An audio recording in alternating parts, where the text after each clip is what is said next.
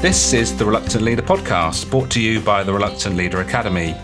I'm your host, Mark Terrell, and in each episode I will invite an expert guest to discuss a topic or subject that will enhance your knowledge and hopefully inspire you on your leadership journey. If managing people is becoming your biggest headache, then check out the How to Lead Your Team with Confidence course and join the next group program starting soon. So let's see who's in the hot seat today.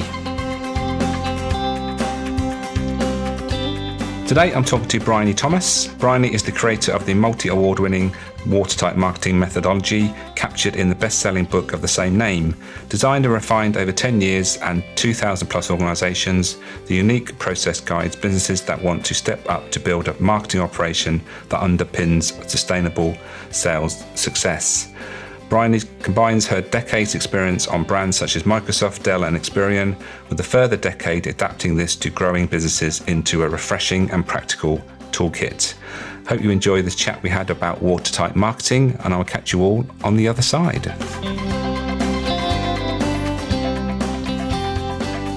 Bryony, welcome to the Reluctant Leader podcast. Thank you for having me. Looking forward to it.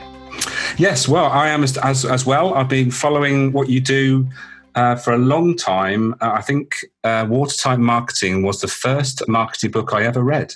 Good one to start with.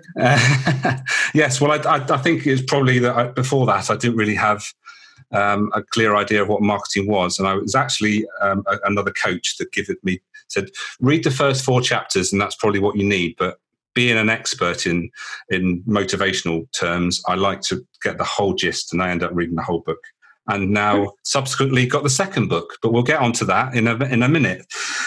So what I do with all my guests is, first of all, ask them the pivotal question of why do you do what you do, and what was that pivotal moment that took you down this path?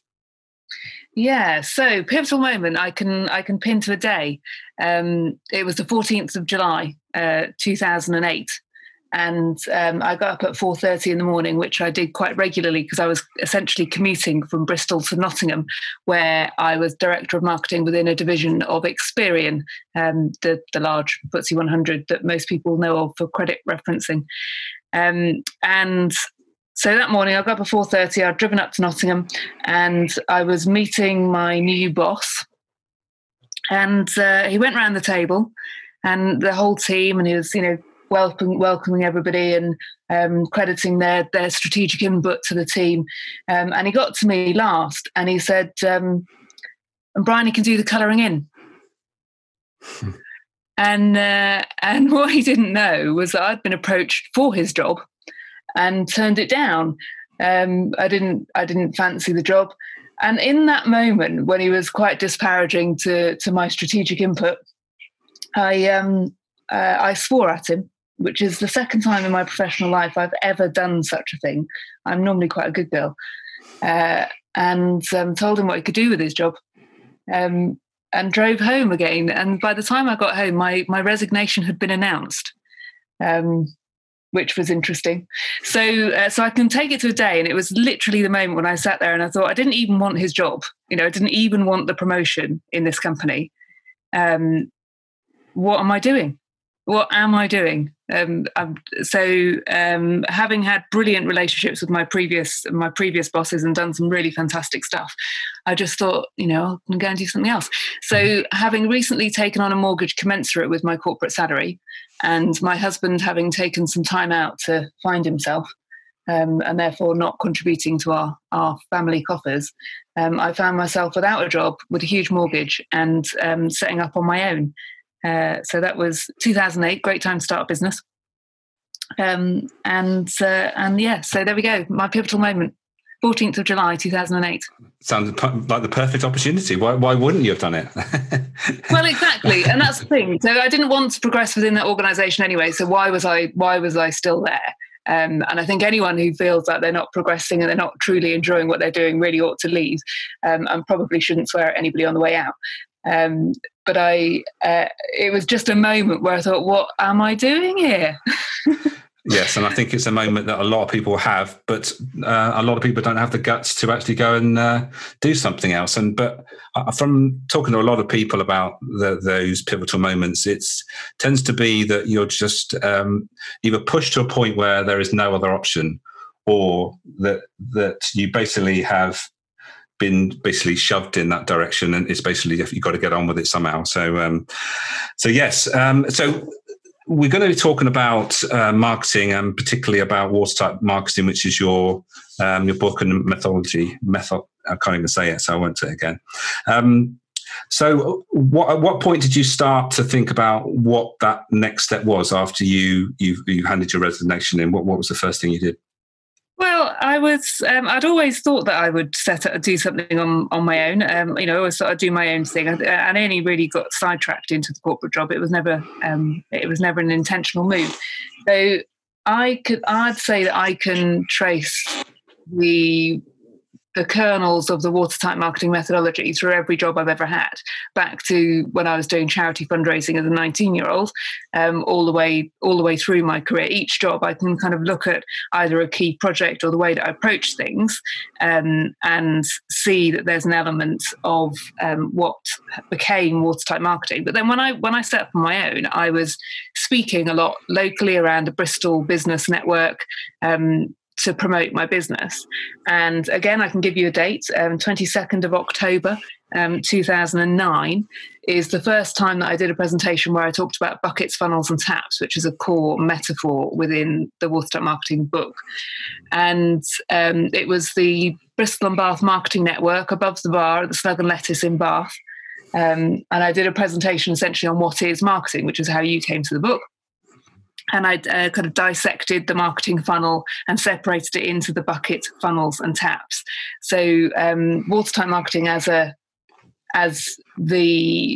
whole set of frameworks and analogies that people are familiar with today was born on the 22nd of October 2009 in Bath. Right, excellent. And so the next step was... Hi, I'm remembering the dates today. It's very impressive. I don't think I'm not very good with dates, but obviously I don't know what that says about me or you, really. But so the next step was then to start to market that. And I think from what I've seen you talk about things, you had an idea of a person that you had that you wanted to basically talk to. My muse. Yes. Yes. And so that's where most people need to start, where their ideal client is. But as we know, what we expect to happen doesn't exactly happen because of various different reasons. And I think it's worth talking about that because I've heard you talk about it a few times. Yeah. So the reason the kind of talks became a book is because I was drawing all the same pictures and saying all the same things, and we were turning business down at 3-1. So I decided to write it down, but they could at least have a book. And as you say, as I was writing the book, I actually had pinned up a photo of a real person. In fact, his name is Patrick Nash. He was then the chief executive of a client of mine called Connect Assist. They were a £2 million business in Cardiff, a contact centre business. And I thought if I can explain it to Patrick, then I know that I would have explained it in a way that's appropriate to the audience I want to reach. But so, £2 million business, a successful 7-figure business, which is a classic client for me and still is. However, over the last 10 years, in the time, 11 years, since I've been kind of talking through all of my theories and frameworks, the language has really changed. And so when I said small business in 2009, most people imagined a 7-figure business. And these days, when I say the word small business, they imagine a solo entrepreneur working from their kitchen table. The words are the same, but the meaning has changed. And so, in the time when I've been in business, I've had to adapt my language to stay true to the client base that I work with as kind of for my coaching and my hands-on consulting. It's still those 7- and 8-figure businesses. And then I've had to create, because I've kind of built up an audience of micro businesses as well, kind of accidentally because of this language shift. We now have an online offering for them, which makes it obviously far more manageable and affordable in that context. Yes, and I guess that's the way, the entrepreneurial boom is happening, and it's adapting to that. And obviously, as I've explained, reading your book was the first time I thought about marketing. But as coming from a retail background, I was very much in the advertising mindset. And I think it's worth sort of talking about the difference between marketing and advertising. And I'm sure you've got a view on that. Yeah, well, advertising is a marketing technique. It's one of the very many techniques that one might decide to use as part of a wider mix of marketing techniques in order to create a full path to purchase. And so for me, the definition of marketing is helping somebody through to a buying decision with which they remain happy, even if that's not to buy from you, by the way. So marketing is the process of supporting somebody through to a buying decision with which they remain happy. Specifically, it's about the tools that one uses along that path to purchase. Now, I often use the analogy of marketing being like stealing your neighbour's cat, that you put out a trail of biscuits over time and you slowly encourage them forward, and you don't kind of put them on a lead and drag them through a hedge and lock them in because they'll be straight out the back door the moment the moment they've got a chance. That you win their loyalty slowly over time. Now, the difference between sales and marketing in that, which I know not what you asked, but it's what's in my head, is that marketing's like the biscuit trail and the toys, and sales is the person dangling the little mousey on the end of the stick. So marketing is the tool and sales are the skills. Now, advertising in that is probably the first little bit of biscuit, the first little bit that they sniff. It's that awareness piece. And then moving on from that, you would use a different technique. And moving on from that, you would use a different technique. And so advertising is an awareness driving activity within a full path to purchase, but you need a whole sequence of tools to get somebody to walk that whole path. Yes, and I did wonder how long it would take for you to mention cats, because I know it's one of your favourite analogies. How long has it taken? 10 minutes. 10 minutes. And so the other thing that you've already mentioned, and which obviously goes in line with that, is the buckets, funnels, and taps. So do you want to just explain how those three elements sort of fit in with what you just explained? So my editor, when I was sent the draft of the first edition to the editor, he said it was the most complete and accurate manuscript he'd ever seen, but I had a serious mixed metaphor habit. And so we'll just put the cats to one side for a moment. So the analogy around the buckets, funnels, and taps is to take that path to purchase. So from someone not knowing who you are to being a raving fan, and the steps in between, and to break it into three areas. The first being your bucket. And if you have a hole in your bucket, there is no point in running a tap because it will go straight out of the bottom. And so you first create a watertight bucket. You then create some funnels and filters rather than direct putting taps on straight away, because the problem with taps, like advertising, is that the advertising kind of the publication or whatever own the tap. Yeah, you have to pay for that tap. And so if you've got taps running all over the place, you are literally running around with your bucket like a mad thing, desperately trying to get all these little trickles of awareness. So you have to do your bucket first, then you put in funnels and filters, which will channel that interest to your bucket. And filters are just as important. Not every customer is the customer you want. And then finally you do taps. So it kind of gives you a sequence. You do your bucket first, you do your funnels and filters, and lastly, you do your taps. Because what most people do is they do awareness first because it's the first thing people see. They kind of imagine the customer journey forwards, and so they build it forwards. Whereas actually you need to map it forwards so that you understand what the journey is, but build it backwards. Otherwise, you end up creating the first few steps and then people drop through a hole in your pathway. Yeah, and it makes sense when you explain like that, because we're all going mad advertising, getting people coming towards us. But like you say, if we're not ready for them and they haven't actually, and there's not a sort of process to filter them like you've described, so the ideal client for you, then ultimately all you're getting is just a deluge of maybe just people that actually aren't qualified. A random mishmash, and even if it's not a deluge, so even if you've got a little trickle here and there, the problem with awareness stuff is that by its very nature, you have to go to it. So awareness is created on LinkedIn or on Twitter, or so on these platforms over which you have some but not complete control, and so you're running to their tune. You're dancing to their tune, and so if you've got a small bucket and a number of taps, you are frenetically busy, probably gathering a little trickle of interest. Whereas if you've got some really good funnels and filters in place, then you can combine that trickle into something more sustainable and choose the right things for you. Brilliant stuff. So I've already mentioned that you've just brought out your second edition of Watertight Marketing, which was the book you first wrote. I think it's worth you maybe mentioning what's changed between the two editions. Yeah, sure.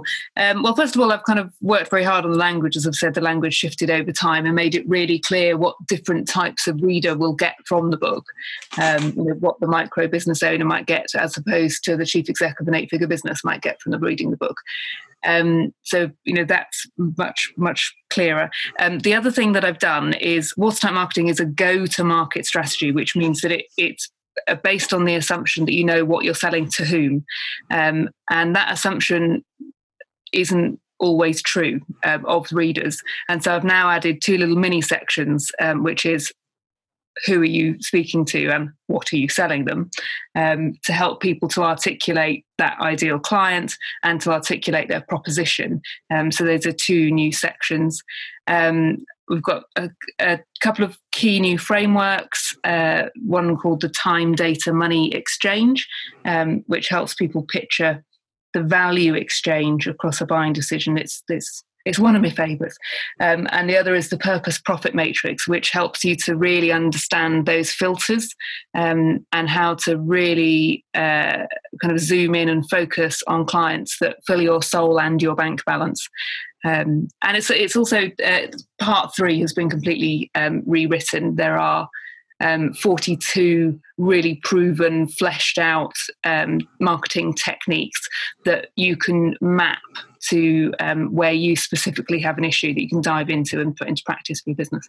Yes, and I think I presume that over that time, in 10 years or so, or 12 years, I suppose, since the first edition, what we've seen is obviously the internet has become more and more of an influence on everything. And I've come across it a few times about the Google's 0 moment of truth thing, where most people, when they're making a purchase these days, have done a certain amount of what's the word?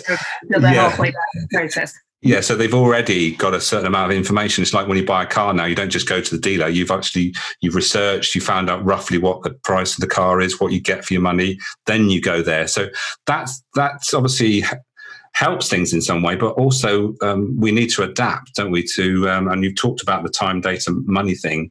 It's understanding where that fits in. Yeah, it's absolutely. It's critical, and I think it's also.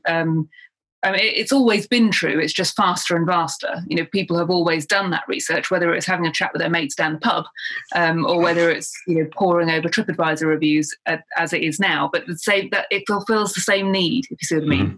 Yeah. Asking your friends down the pub is for ticking the same psychological requirements as poring over TripAdvisor reviews. Which is social proof. The key. The key thing about the internet stuff, to my mind, is not to get tied up with it being revolutionary, but to understand the buying psychology behind that, because psychology hasn't changed. Human evolution doesn't move as fast as the internet changes. And so providing you can understand how people buy, what psychologically they're trying to achieve by the actions that they're taking online and offline, then you're able to map the right tool to the task. And I think people get a little bit bound up and trip over themselves by thinking it's all revolutionary and new, when it just isn't. Yes, Yeah, I get that. It's well explained. And I think I've been involved with the book launch, and you've been doing some 1 hour sessions on each one of the chapters. And I remember you talking about a scenario where you had to justify your budget. I think you went there, and it looked like your budget had basically been taken away from you. But then after talking about the 6 reasons for marketing, you then managed to increase your budget by 20%. I think that's quite a good thing to share. Yeah, it's brilliant. So it's the process laid out in chapter 9, the budgeting chapter, where you create a visual snapshot of the kind of strategic intent of your marketing. So essentially what you do is you break out all of your marketing techniques, and you apportion across a buying decision how that marketing expenditure is kind of influencing the way that people move through their buying decision. And it gets you to a visual snapshot of how your money's being spent strategically. So there was a chap had been brought into the organisation where I was working, and I knew he was on a budget cutting remit. And marketing's always the go-to budget for cuts, not because that's the right thing to do, it's just the easy thing to do. And so getting ahead of the curve, I thought, I'm going to call a board meeting and I'm going to do a half-year review. And I came up with this visual budgeting technique.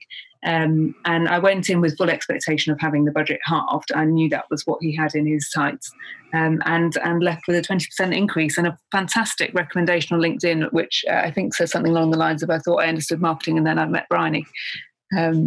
So yeah, it was great. So chapter 9 on budgeting, and if you're in a much smaller business, then you can do the same process, but look at the time that you spend on your marketing activity, or you can do a combination of time and money.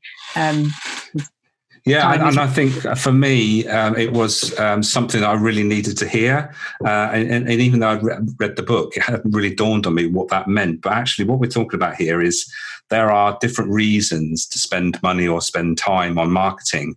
We're talking about those 6 points, from awareness through to loyalty. I think it's probably worth just going through what they are.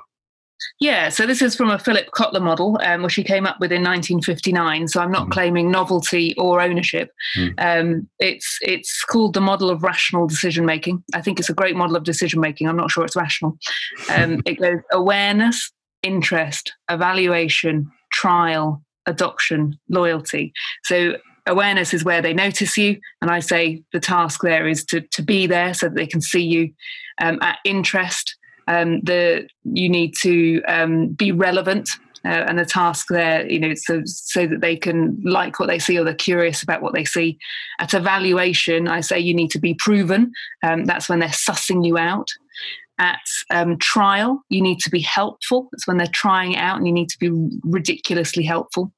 At adoption, that's when they're coming on board with you as a client. In the first instance, is when they've got their first paid activity, and they're trying on the label happy customer. And there you need to be really friendly. A process of adoption is kind of taking on as if it were one's own. And then the last one, which is loyalty, I say there that you need to be consistent. You need to be consistently there, relevant, proven, helpful and friendly, consistent to the promises you made and consistent to the style of interaction that you've set up. So those are the 6 steps.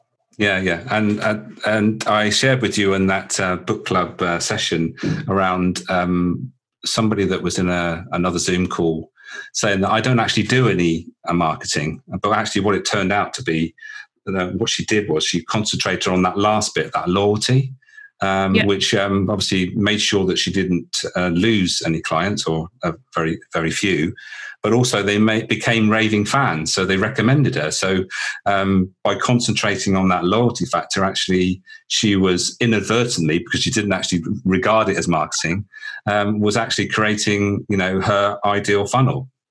Absolutely, and it's the very best marketing you can do, and it's one of the key, it's one of the key premises of Watertight, which is that you do that first. You do the bucket first. You do the loyalty first, and so as you rightly say, sometimes people go through this process and say, "Oh, I didn't think I was doing any marketing." Oh, look, I am, and they feel much better about themselves, that they are resourcing their business, better than they thought they were.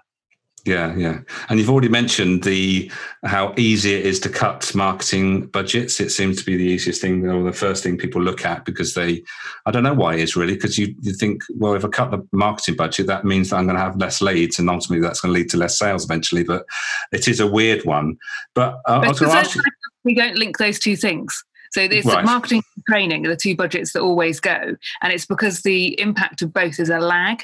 So it's not immediate. The effect is delayed, as is training. The effect of training is delayed, isn't it? It's cumulative and over time. And so because you can't immediately point A to B, then it's a classic go-to cut budget when you're not thinking strategically.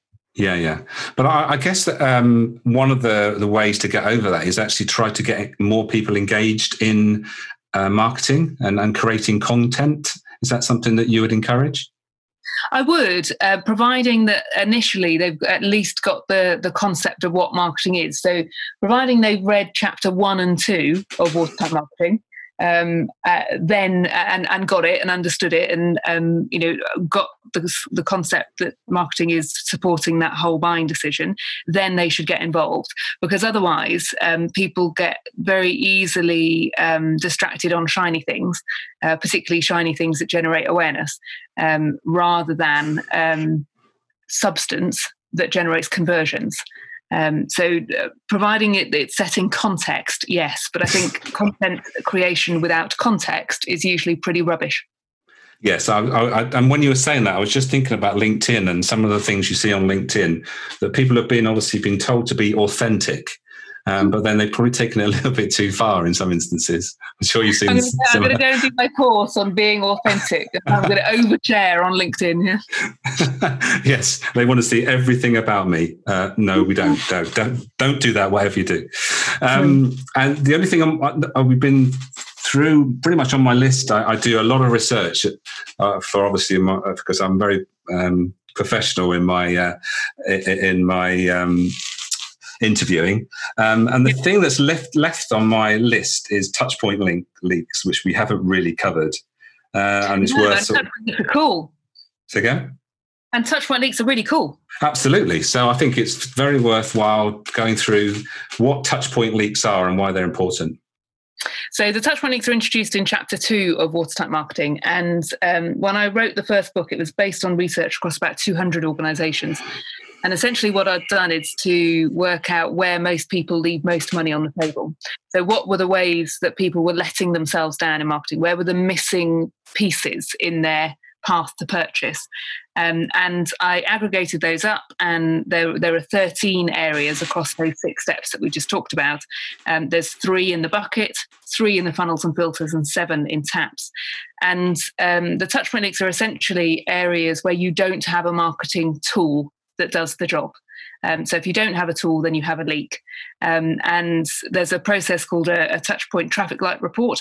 And you go through and you set your leaks to red, amber, green. And it allows you to think of all those things that you could possibly do on marketing, because nobody struggles to come up with new ways to spend time or money on marketing. It's knowing which ones that's the problem. Yeah. So all those possible things, and it boils it down into the do it, delay it, ditch it list. Yeah, makes sense. Exactly. And like you say, especially with people in a creative environment, especially those sort of people, they're going to come up with lots of ideas around what they can do. But the trouble is, if they're not consistent, you have to be consistent in your message, don't you, in some way? Yeah, absolutely. So first of all, you have to choose which of those millions of the possible things one could do, and there are more each day that actually deserve your attention. And then the other is not to dilute your message by butterflying from one creative idea to another. So because it's like the oft used analogy in marketing is the lighthouse, and it's a good analogy, or a drum beat or a heartbeat. You need that level of consistency. And I like the idea of the heartbeat, because it's what keeps your business living and thriving. There's a kind of boom, boom rhythm that you need to keep to. And there's the level of creative consistency and message consistency at a regular interval that means that people kind of know what you're about. Brilliant stuff. Well, sadly, Bryony, our time is running out. We tried to sort of keep them to about 30 minutes, and we're not a couple of minutes away from that. So at this point, I tend to ask my guests really to sum up what we've been talking about and give us 3 top tips that we can take away. So what would those 3 top tips be, do you think? So I'll summarise and give a tip. So we talked about the 6 steps and the buckets, funnels, taps. So my first tip is to turn your marketing upside down. Start with your bucket first. Start with your existing customers first, rather than awareness first. The next is talking about touchpoint leaks. So for each of the 13 touchpoint leaks, what I say to people is to get something in place that is functional and not too embarrassing, rather than going for perfection, because you can't perfect anything on the first go anyway. You have to put it out into the market and test it and see if it works. But also functional and not too embarrassing makes money, and then you can use that money to step it up, and it's a much more manageable way of doing it. So don't aim for perfection. And then my third tip, and it comes with a reading recommendation, is to do one thing at a time. And the reading recommendation is The One Thing.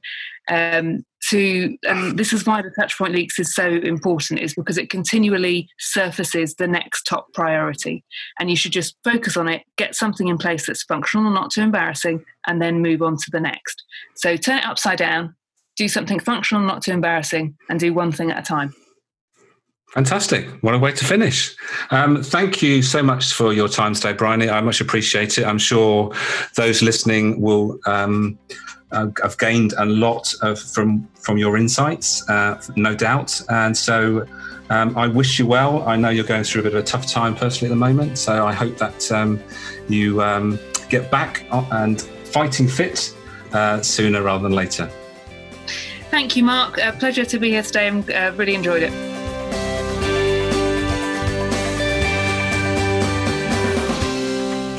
Thank you for listening. If you've enjoyed the episode, please take the time to leave a review on your chosen platform and share on social media. Don't forget to check out the Reluctant Leader Academy, where you'll find a free 15 questions every manager should be asking themselves checklist that you can download to keep you on track every day. Leadership is a choice. When you understand the right mindset, know the process to follow, and use key skills to keep things moving forward, you'll be on track to leave a lasting legacy. Until next time, be the best you can be and the inspiration for others to follow.